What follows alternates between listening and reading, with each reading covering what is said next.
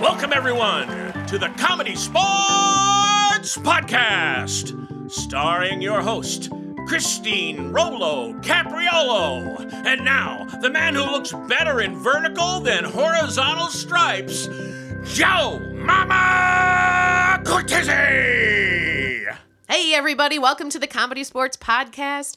Very excited today. It's like I'm sitting here with a relative of mine. I have Mr. Joe Cortese. Christine, we have two Italians sitting across from one another. We do. We just need to amazing get is some that? spaghetti and have a blast. I think we're going to have a blast no matter what. I want to tell my listeners here that we practically are related in a weird sense because you, when you were a kid, Yep. my great-great-aunt, Sister Mary Michael, was your teacher. And somehow, through the Italian gossipy grapevine, we figured that out at one point. So the grade school on the east side that my entire family went to, Yeah. my four older siblings, and then 11 years later, I'm the baby. Yeah, there's an 11-year difference. Yeah. And the school we went to was St. Rita's, and now it's Three Holy Women. When I got into the fifth grade, a new teacher was coming. A nun from St. Joan Antietam was coming over or Yes. coming back to St. Rita. Right. And it was Sister Mary Michael. And when my older siblings found out that little Joey was going to have Sister Mary Michael as their fifth grade teacher, they didn't say anything. Okay. They just laughed and had this look on their face. And I think I've told you the story before. Believe it or not, day one of class Yeah. at St. Rita's, we all get into our desks, and Sister Mary Michael has a roster of students, the Right. list, and she just goes, "Mr. Cortese." She looks, she totally knows who I am. Of course she does. And she's like, "Come here." Uh-oh. Front desk all year. Oh! And she just plopped me down right in the front. And you were like, oh, man. She was an amazing, that Catholic upbringing and that grade school was amazing, and she was a big part of it, no doubt. She was a saint. So when we found out that, I don't remember how we found that out. I think it was at Festa. Probably at family Festa, gathering yes. at Festing. What? You know, huh? Yes, Yeah. because it's all so small walkie, right? No Everyone doubt. knows everyone, all the No old doubt. families. And now they're building the old pink church on Yeah, Cass Street. they knocked everything down. Yes, It's going that's to where be, she lived. It's going to be a retirement home for Yeah. people that from the parish, hopefully, Yeah. and then anybody else who needs it for sure. And then they built the pink church right next to it, a replica Yes. of Unbelievable. the church. Well, that was my Pompeii. favorite thing at Yeah, Festa every no year, doubt. seeing all that. Well, so go ahead. Thanks for having me. Well, thanks for being here. I think it's great that we're so entwined with family. Right, and just love we've it. tried to do this podcast for a bit, and we finally got some free time. And We have. I'm You're a glad busy we could man, get it Joe. done. Well, you know, Well, so you're born and raised in Milwaukee, like you said, yeah. Catholic American, Italian. you bet. Yes. Grandparents from Sicily. I Okay. don't think they were on a boat. I think they swam next to it, but they got here somehow. Okay. And born, both mom and dad's families are both from Santa Agatha, the same town in Sicily. Okay, wow. And dad fought in World War II. Saw a picture of my mother and his sister on a Polaroid when he got home. Said, "Want to meet her?" And in 4 months they were married. Oh, Isn't that crazy? Oh, your mama was a sweet lady. Good lady. Never good met lady. your dad, but I met She your laughed mom. at everything I did. She was wonderful. Yeah, and I was not that funny. So Well, so you said there's 11 years difference between you and your next sibling. yes. So what kind of kid were you with these older siblings? And then here's baby Joey. So my sister Grace was 17 when I was born. So she's like, "We got a toy." Grace, I love her. Yeah. So they were pretty much gone, right? By the time my sisters were married, when my sister Grace got married, I left the church crying at St. Rita's because somebody was stealing my big sister away. So they had to, right after the wedding, right after the mass, after the ceremony, they came to the house on Jackson Street, which was 2 blocks away. And they had, Pat had her husband, had to convince me that he was not going to hurt my sister because that's what I thought was going to happen. You know, I was an East Side kid. I was a little punk kid growing up, but at that time everything was different. The neighborhood was a neighborhood. Yeah. We lived on the 1600 block of North Jackson Street, and the Maki family, the Dentiste family, the Cortese family, the Canestra family, the Bazil family, the Catania family, and the Sheffield family all lived within a 5-house radius on both sides of the streets. Yeah. And after dinner, the parents and grandparents were on the porch, drinking their wine, drinking their Pabst, and the kids were in the street and they could do anything. And there was maybe 1 or 2 cars going down the road at night. Now now all the houses are gone and they're all condos, and it's different. I know. I everything- remember talking to my grandpa about the 3rd Ward where he lived with the Vitucci's. Correct. Yeah. And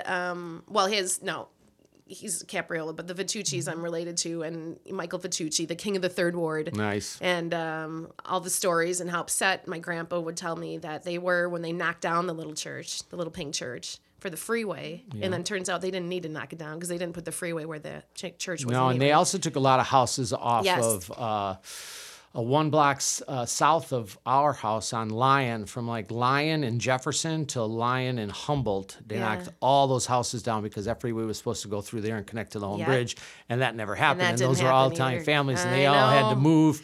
They had to, so they had to move. We were just off of that, and the house that I grew up in, my grandparents owned.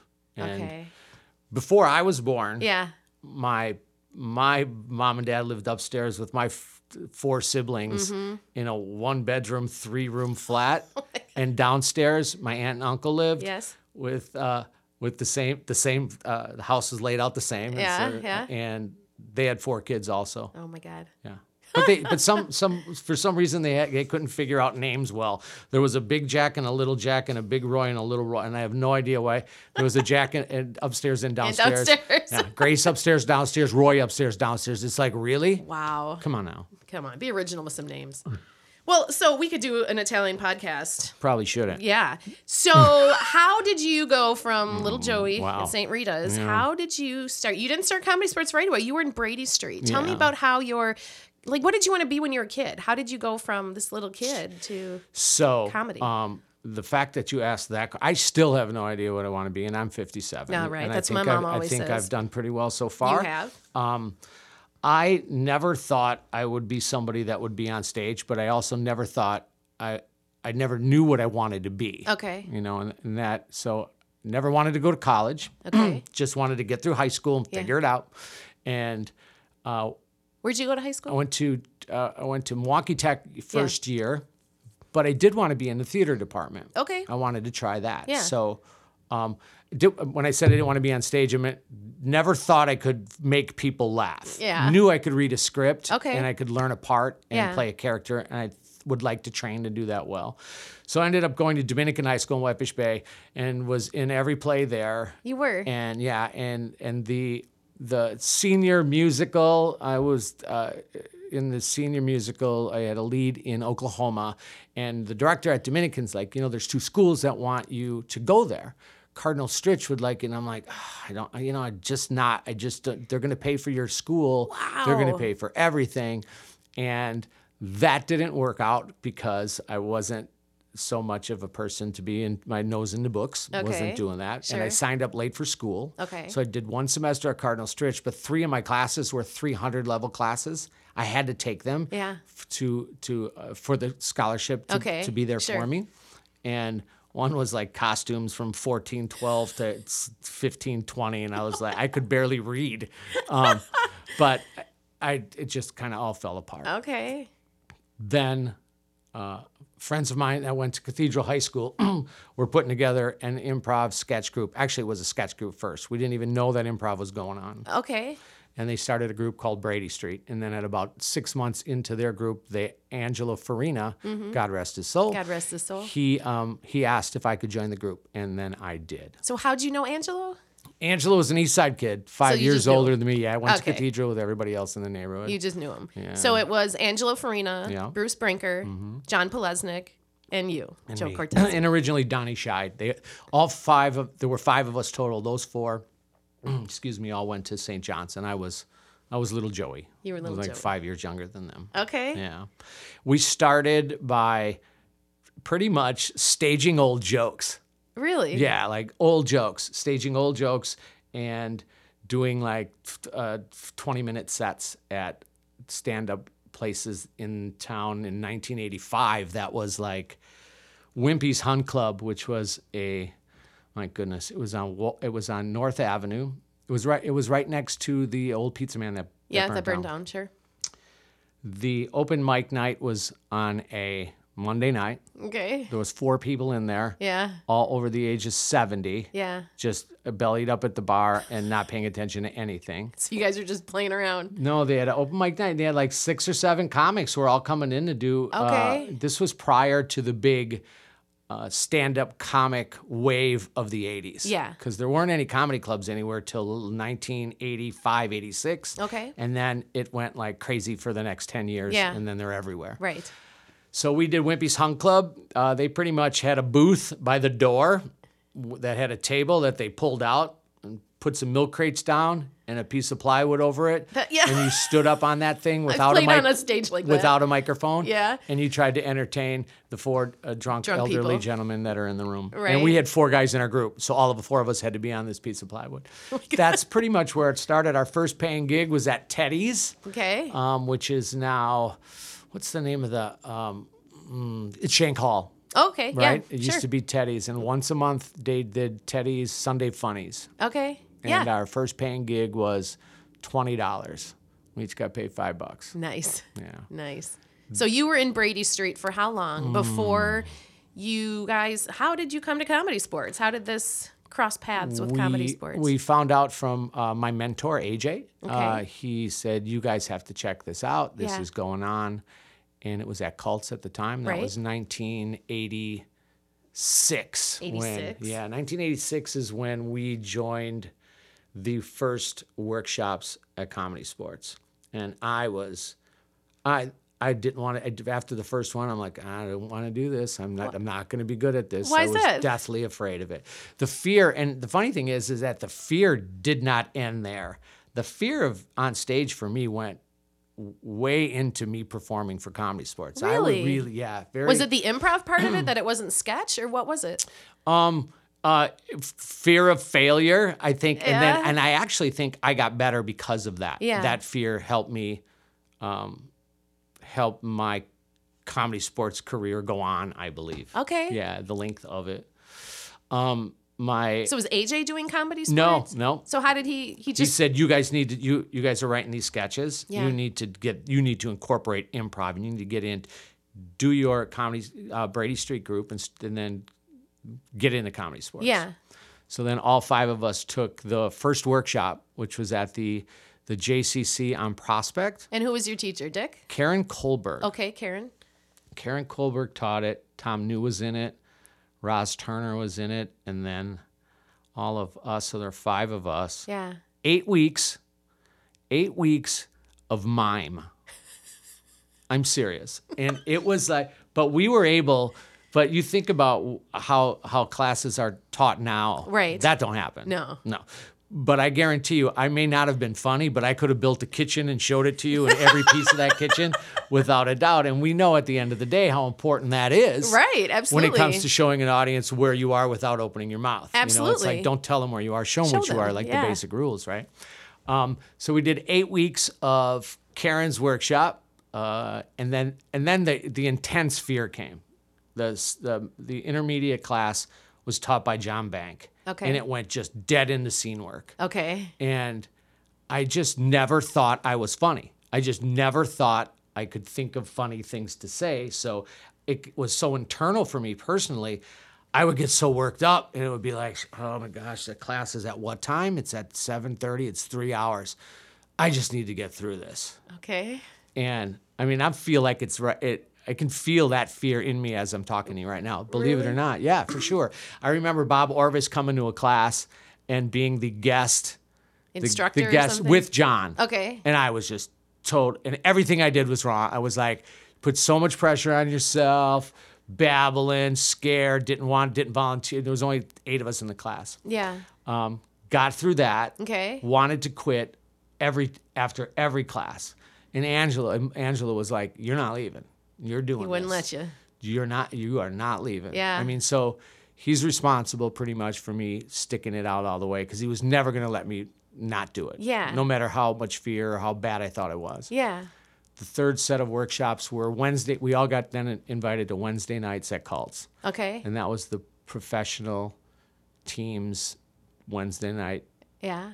practices. Okay. That was tough. And that was tough? That was very tough. Why is that? Because you were playing with people already performing there? People already performing there, and there was a few that were performing there that wanted no part of 5 dudes that all knew each other. Really? There was, without bringing up names of other people, because I don't really want to do that. That being said, it was a different time then, and we came in as family. I mean, we walked through the door as we have each other's backs. Right. And we want to be a part of it. And you had, John Polesnik from the start. Yeah. That kid was funny no matter what. Yeah. There was no fear in him. John took his first, as soon as John got in his first Wednesday, professional Wednesday practice, he could have been playing since the inception of it, right? With John Bank, with Rosie Friedman, with Dick, with Bob, and Tom was playing. Tom was brilliant from the start. Tom as New well. was already playing? Yeah. No, he came in with us. Oh, with you? But Okay. you could tell he had it. Yeah. And then it took about 2 or 3 months for me to get a chance to play.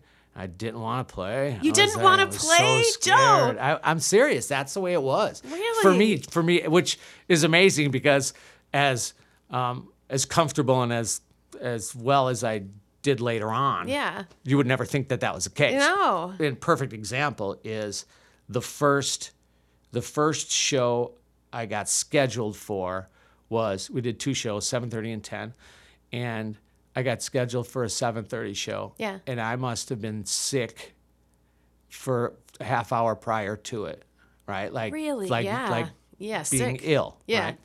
And I just couldn't wait.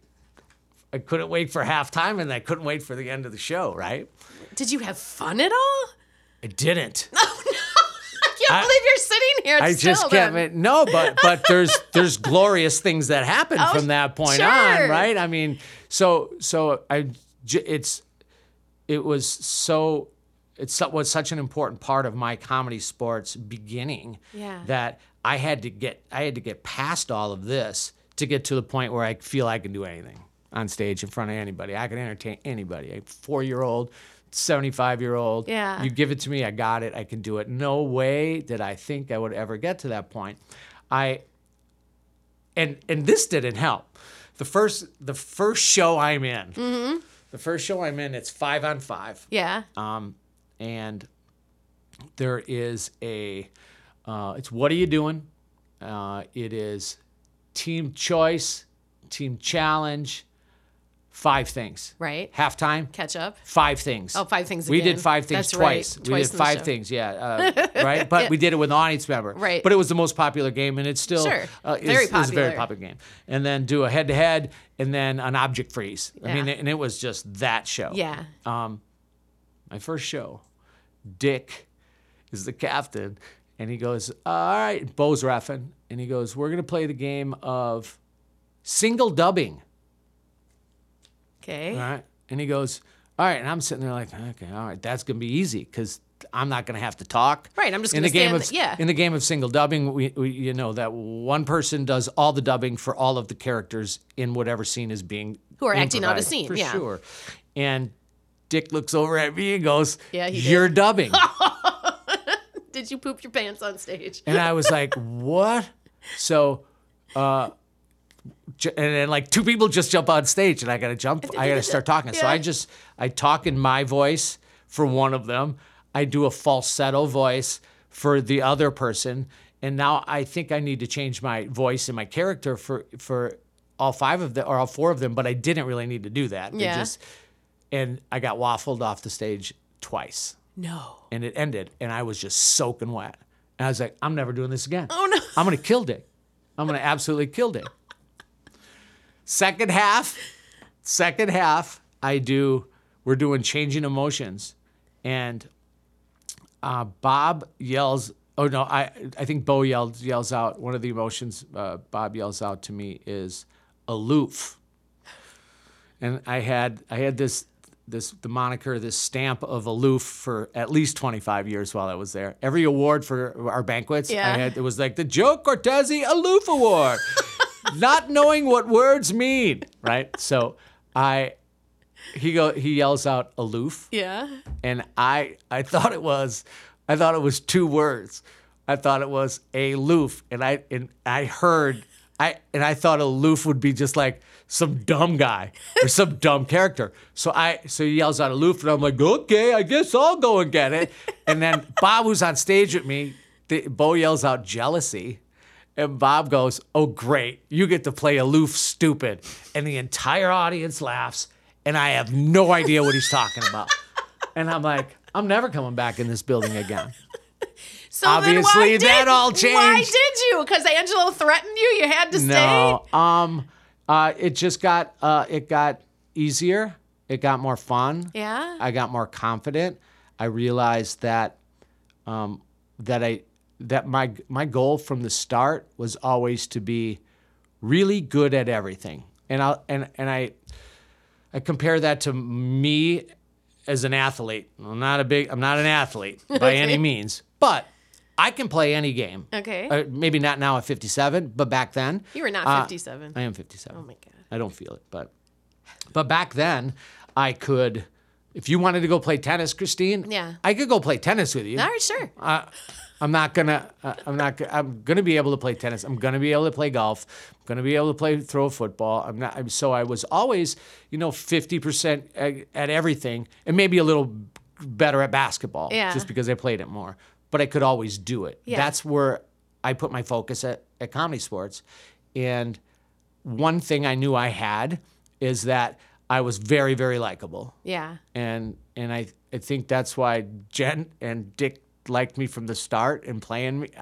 Jen always said, you could go on stage and everybody would just smile. Oh, sure. So I think that was one of the reasons why audience started to like me, even if I didn't worry about starting to make mistakes on a personal level. Yeah. Then I realized that it wasn't so much personal, and is such a team effort. I felt I was a very, very strong team player. Yeah.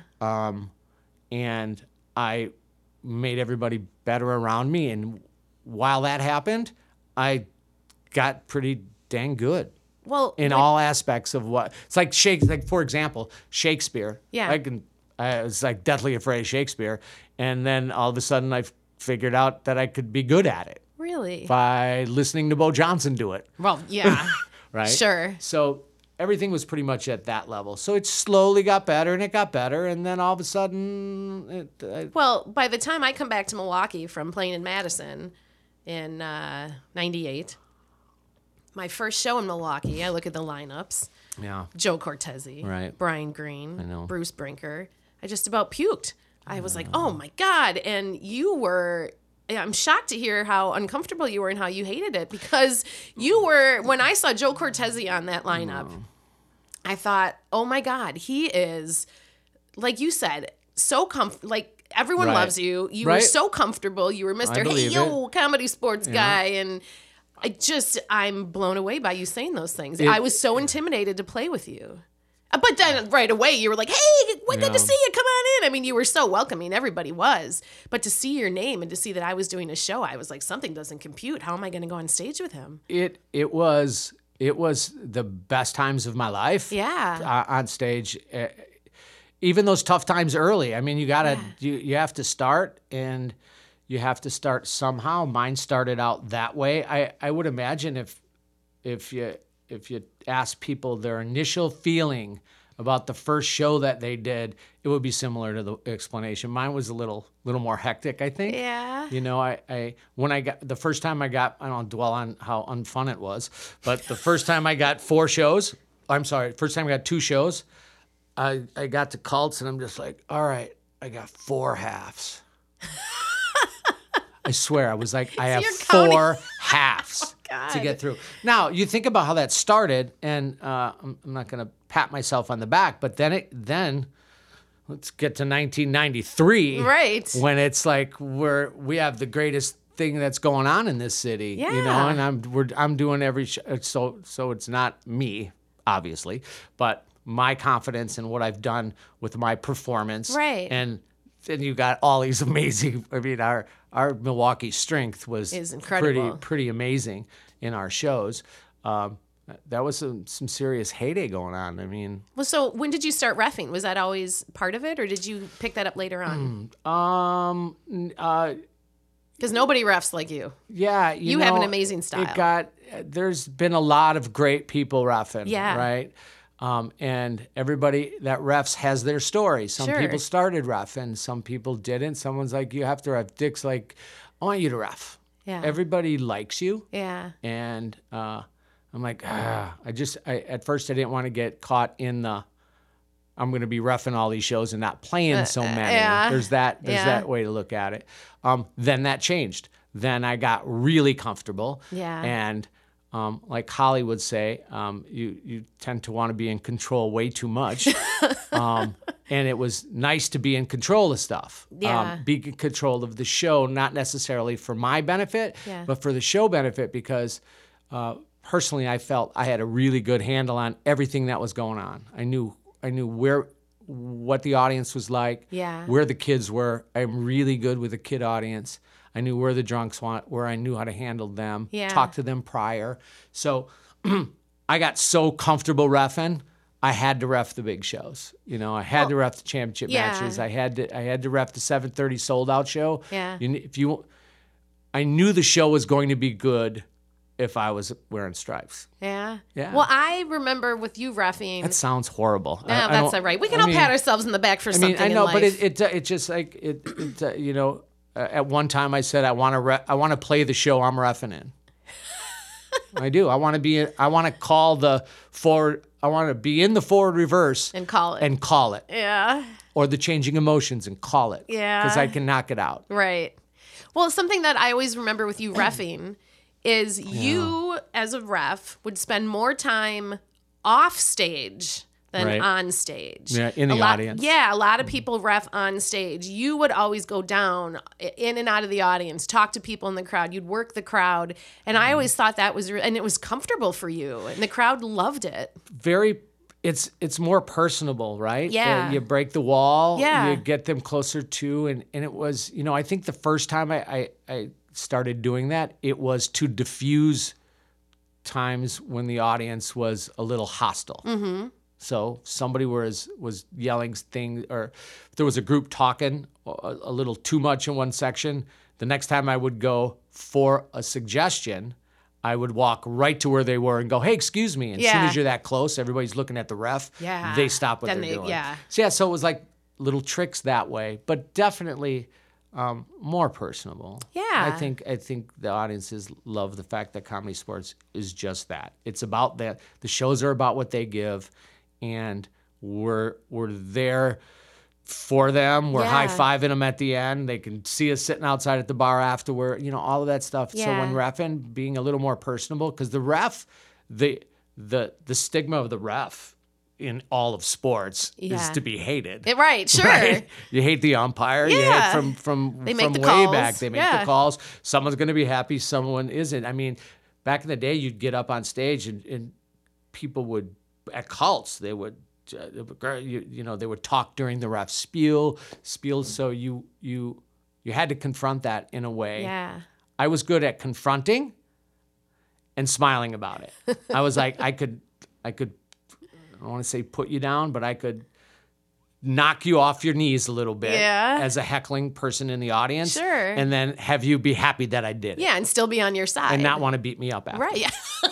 That has important. happened. What? No, not really. Well, even explaining the games. I mean, I always think of the ref always being in the box on the stage, but even explaining games, you would be out in the crowd talking to them as if you were having a personal conversation with two people. Right. You'd point at one person, like, so what's going to happen over here? And then you'd point at another person.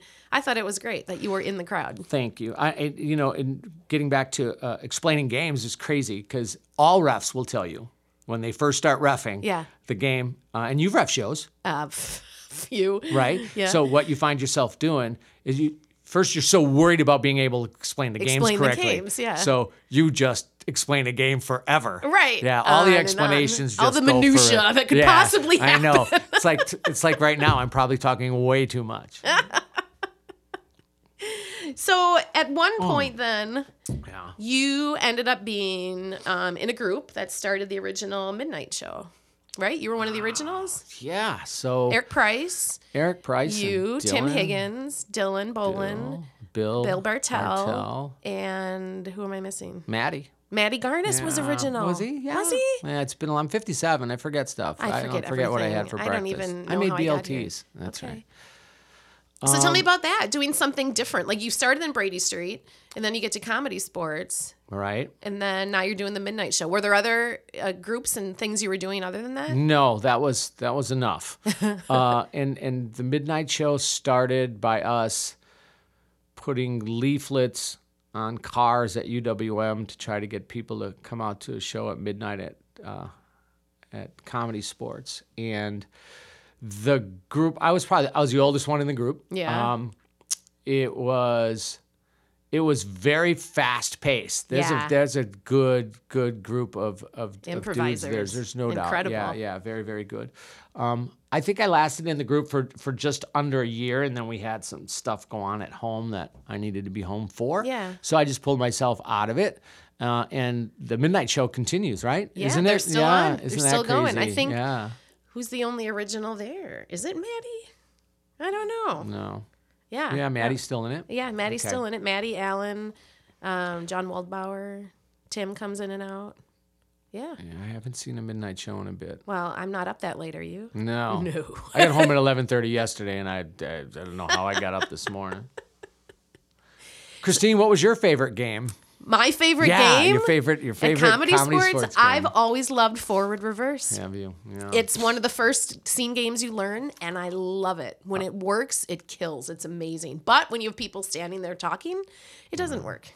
Let me ask you this. Now I'm being interviewed. A little bit. Let me ask you this. What was your most feared game that came out of the bucket, and you were like, oh. Well, I have shared many times that I'm terrible at pun games. Got it. 185 is tough for me. I usually have Brian Green whispering jokes in my ear so I can get in the box. Right. Products International, terrible. I'm not good at pun games. Right. I feel really comfortable in scene games. I can do good characters and contort my face. I make crazy faces. I used to be good at guessing games as the guesser, but now that I'm older and I've had kids, I literally have no brain cells left and I can't remember anything. So when I started coming back and was guessing, and I realized I can't do this anymore. Like my brain just can't do it. But I love guessing games. What's your favorite game, Joe? I have tons of favorite games. My favorite game always was changing styles, or before we turned it into styles, it was changing emotions. And it wasn't even performing it. Yeah. It was calling it. Really? Because we would play it with 2 improvisers on stage, and each one of them would have a caller on each side of the off stage with a list of emotions, just straight emotions. Yeah. And I was always really, really good at calling. What do you mean? How can you be good at calling? Explain that. So you can be good at calling by not running similar emotions back to back to back. And you know what to save for the end.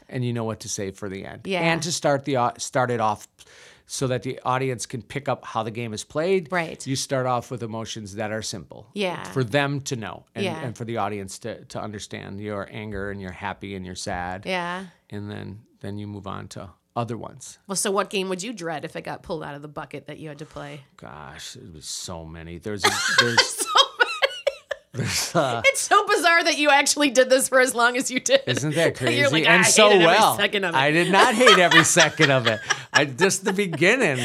So that only let's back up. Okay. It was only like for that first year. But you stuck with it for a year and you were so uncomfortable. Yeah, and look what happened. That's amazing to me. Yeah. Yeah. I think it's amazing as well. I think it's great. I wish people would stick with things. My son, I'll bring up again, bless his heart. I love him. He's the love of my life. But I always tell him you have to practice to get better at things. Right. And the first time he tried to ride a 2-wheeler, guess what happened? He fell. Because everybody falls the first time. Right. And I said, okay, get back up. No, I fell. I can't do it. Well, no, honey, everybody falls. No, I can't. I'm done. He gave it up for 2 years. He wouldn't do it. Refused. Flat out refused. And then the only reason he learned is because our daughter, Mayna, started on a two-wheeler, and she was almost getting it. And Nelson ran out of the house, and he saw us, and he said, wait, Mommy, is she on 2 wheels? And I said, oh, yeah, honey, she's going to get it. He ran to the garage, grabbed his bike, and within 10 minutes, he got it. Stop it. Yeah. And I said, honey, that's what you have to practice to get better. And that's something that just eludes him. He gets so mad and frustrated, and I wish he'd stick with things. But I'm amazed you stuck with something for a year when you said you were so uncomfortable. The worst, the most fearful game for me, and there are a few, I think most players have a few. And I think for me, they were always the ones that were individually driven. So in other words, you had to stand. It wasn't a team. I felt really comfortable on a team, helping and also carrying. Right. That happened a lot. Sure. But the game, I don't know if they play a Poets Corner anymore. And Poets Corner was a game that you had 3 poets on each team. Okay. You had like real poets. Yeah. Which I was totally lost with. And then we would get. I think we got like 2 poets and 1 subject, like vegetable poetry. Okay. Right. And you would have to. You would get 3 each, so 3 per team. Okay. One person on one team would come out and get a word. Okay. And stand by themselves and tell a poem. Oh Lord. I know. I'm sweating right now. In the style of a famous poet. Yeah, and they're like, here, do this. I'm like, I have no idea who that is. Right. So it's like, all right, to make it up, and just the fear of like Poets Corner. You're gonna do Poets at halftime. Somebody would go, all right, so we're coming back with Poets Corner, and you're like, no, I'm gonna kill you. So that would be the fear. Now, one of the favorites, and I think it's a favorite, it's 185, because 185 is a game that our group, Brady Street, actually brought to the Comedy Sports Company. Really? Yeah. And that was so probably late 80, probably 90. Did you guys make up I have the game? it at home. I have the award at home. The award. Yeah, because we Brady Street won. There was a game of the year, new game of the year at the banquet. Yeah. And we got 185. Okay. So we did not make up the game. Okay.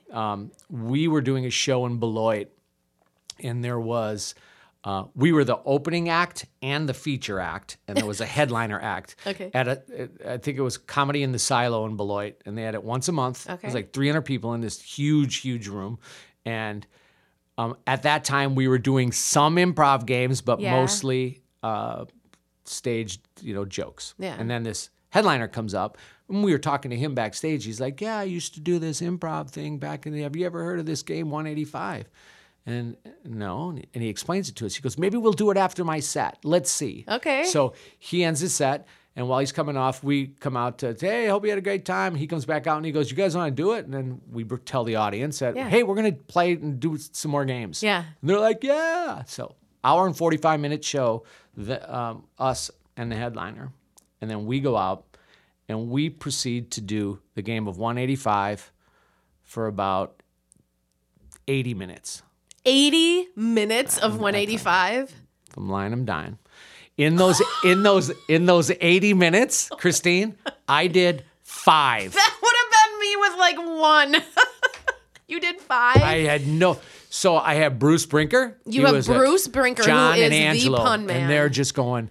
And I'm looking around and I'm thinking, these people got to be going, why is that guy even up there? Why is that kid up there? What's going on? And I'm going to myself, why am I up here?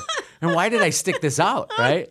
So that's where the game of 185 came from. So how do you pick yourself up after a show where you're not feeling comfortable? You'd practice for a year doing it? I got good. Yeah? Yeah, I mean, I did. I got, you start getting wins and then you get confidence. So the first time you did a Summerfest show, were you feeling good already, or did Summerfest make you so nervous? We used to do shows at Summerfest at the Comedy Tent for thousands of people. Yeah. So the first comedy sports show I ever did at Summerfest was on an auxiliary stage right by the main entrance. It was the WISN Channel 12 stage where they did one of the live newscasts. Yeah. And the ComedySportz show was the Brady Street team against the team that Tom knew. Tom knew was an improv group. Also, Tom knew Paula Foley, David Paul Knewton, and 2 other people. And they were called the Kitsch Club. Okay. So Dick was like, let's have the Kitsch Club and Brady Street go at it. And we're like, oh yeah. Okay. Right? Because that was, we're like the Italian comedy gang, Yeah. I guess. And so I had no fear there. Yeah. And then ComedySportz went to the Channel 6 comedy stage before the big tent by the amphitheater. Yeah. Not a lot of fear there. No? No, because all of it was team stuff, and I was in my groove at that time. By the time we got to the tent, it was wheelhouse. It was just like 3,000 people. I got Man, this. I can't wait to. I will never forget. I was doing 20 shows, 3,000 people, 2 a day, one day off, and I'm standing behind the backdrop for the first show, and I'm roughing it, and it's packed.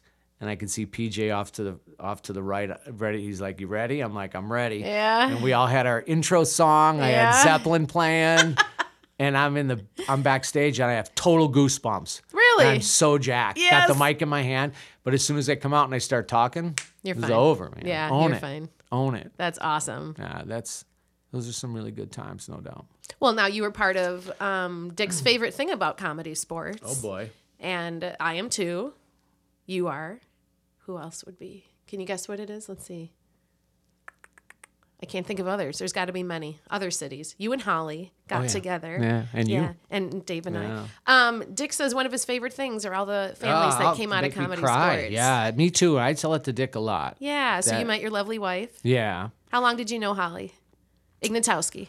Holly Ignatowski, my lovely wife of 21 years, we probably met right when she started. Yeah. 90, she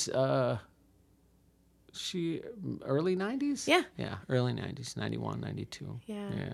So I loved when Dick said that. That's his favorite thing about sports. You know, I've told Dick has gone through a lot of things in his life, and I've said, you know what, you do you ever sit and you ever look at it? Do you ever really look at the tree? Do you ever look at, besides the fact how many people you got to have a brighter day from watching one of your shows? It's something you started. How many people know it? There's a lot. And he's the guy that got it running. I know. And then the even bigger thing is how many families and babies are born. I and know. how many amazing things have happened. I know. Yeah. It's a wonderful thing, and it's a great family to be a part of. Yeah. Then I have to ask, you have retired. Huh? Would you say that? Yeah, for sure. Yeah, why? What happened there? I gotta say, whenever I'd show up at sports and you were on the list for lineups, I was so thrilled to play with you and Holly. Yeah, I got to this point where I liked being home on Friday and Saturday nights. I got that. And it was. I did it for a long time. Every show. So you figure like 14, 15 years, every available show. Right. That's just a lot. That's a lot. It takes its toll. And then I found myself on a Saturday when I'm scheduled for 2 shows and working another job in the morning, and it's 3 p.m, and I would just like to chill, and I'm like, you know what? I'm going to call in. Somebody want to play. And you find yourself calling in and being replaced, and that's not fair. Yeah. So kind of I miss...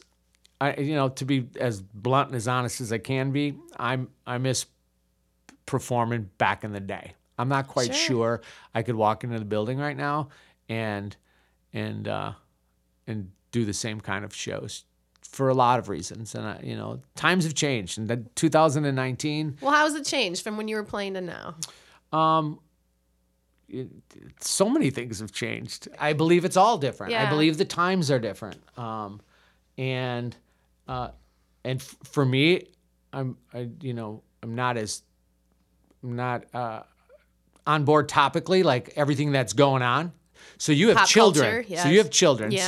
So we don't have children. Yeah. So if I had 11 and 12, 13-year-olds, I would know dance moves and Fortnite and boom. Yeah. I think if I get in a guessing game, Yeah. I'd be the moron up there that'll be like, I have no idea what any of that is. Right. You could mime out anything you want, and I wouldn't get it. Was my dumb? No. But pop culture, I'm not there. I'm just not there. And you need to be.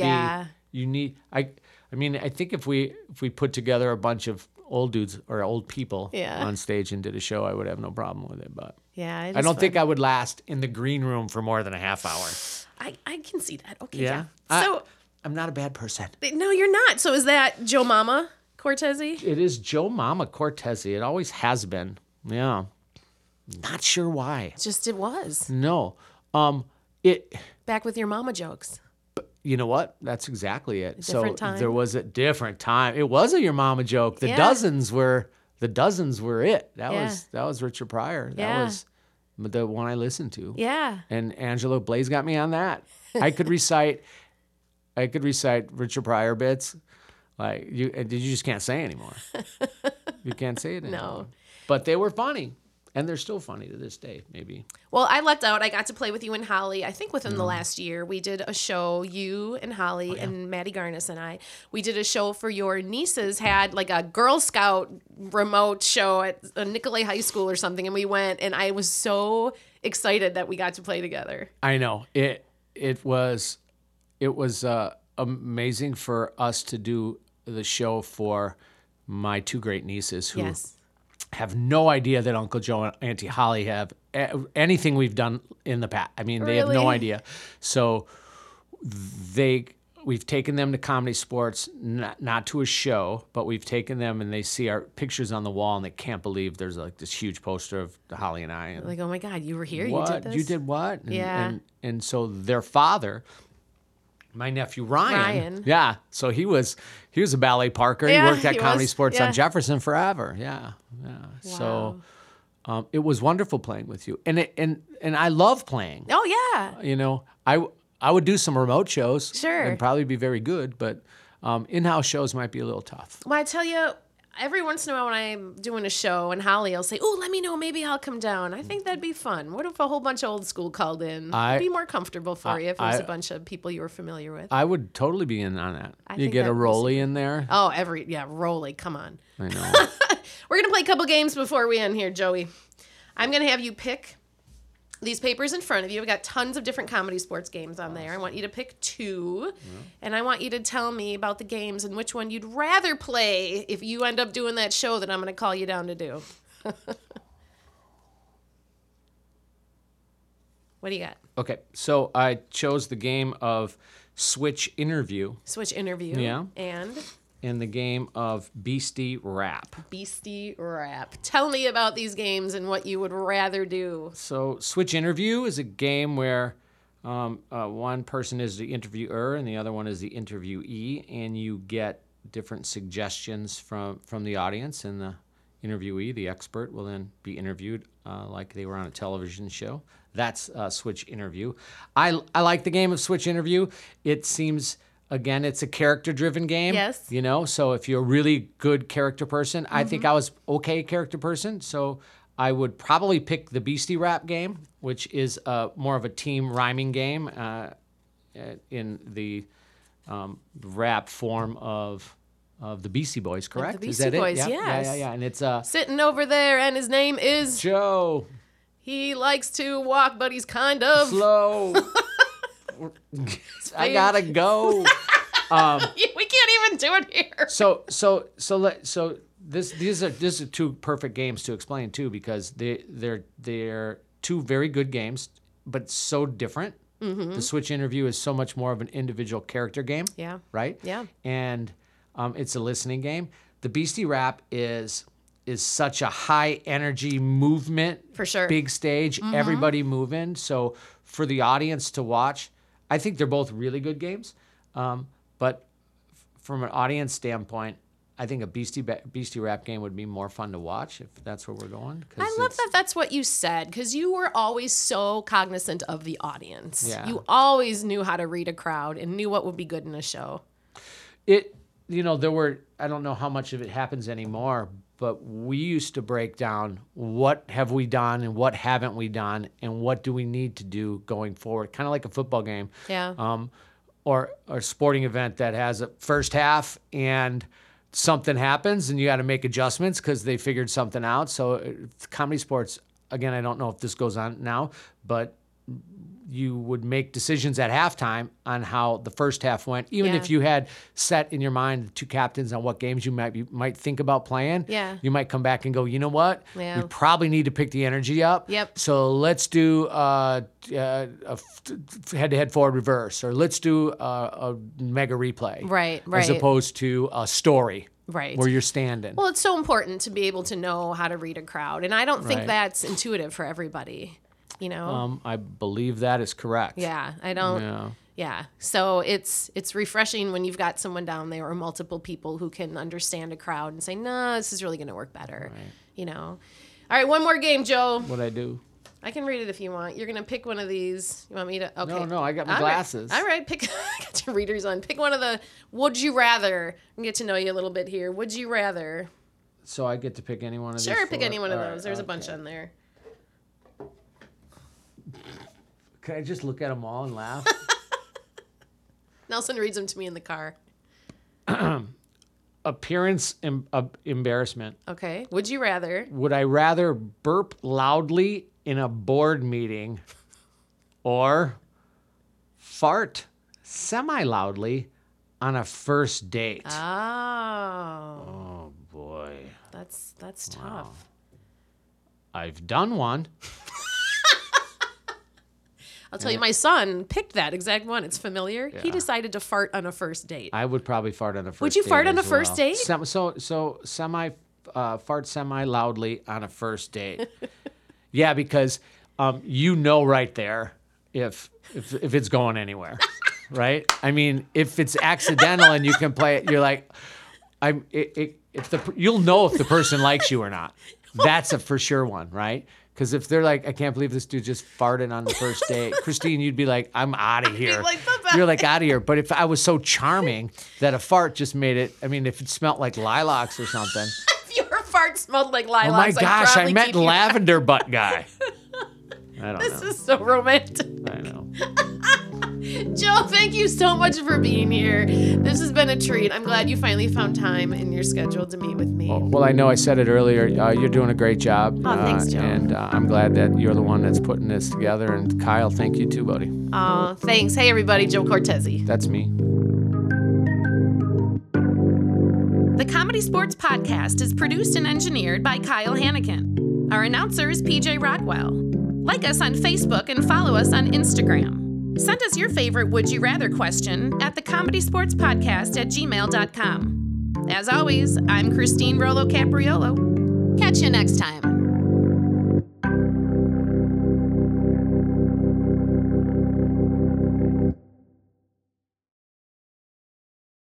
The Comedy Sports Podcast is an independent production made by CSz players. The views and opinions expressed by the podcast host and any guests are their own and do not represent the views and opinions of any CSz location or CSz Worldwide. Vocabulary used by the host and guests is not necessarily representative of the CSz brand.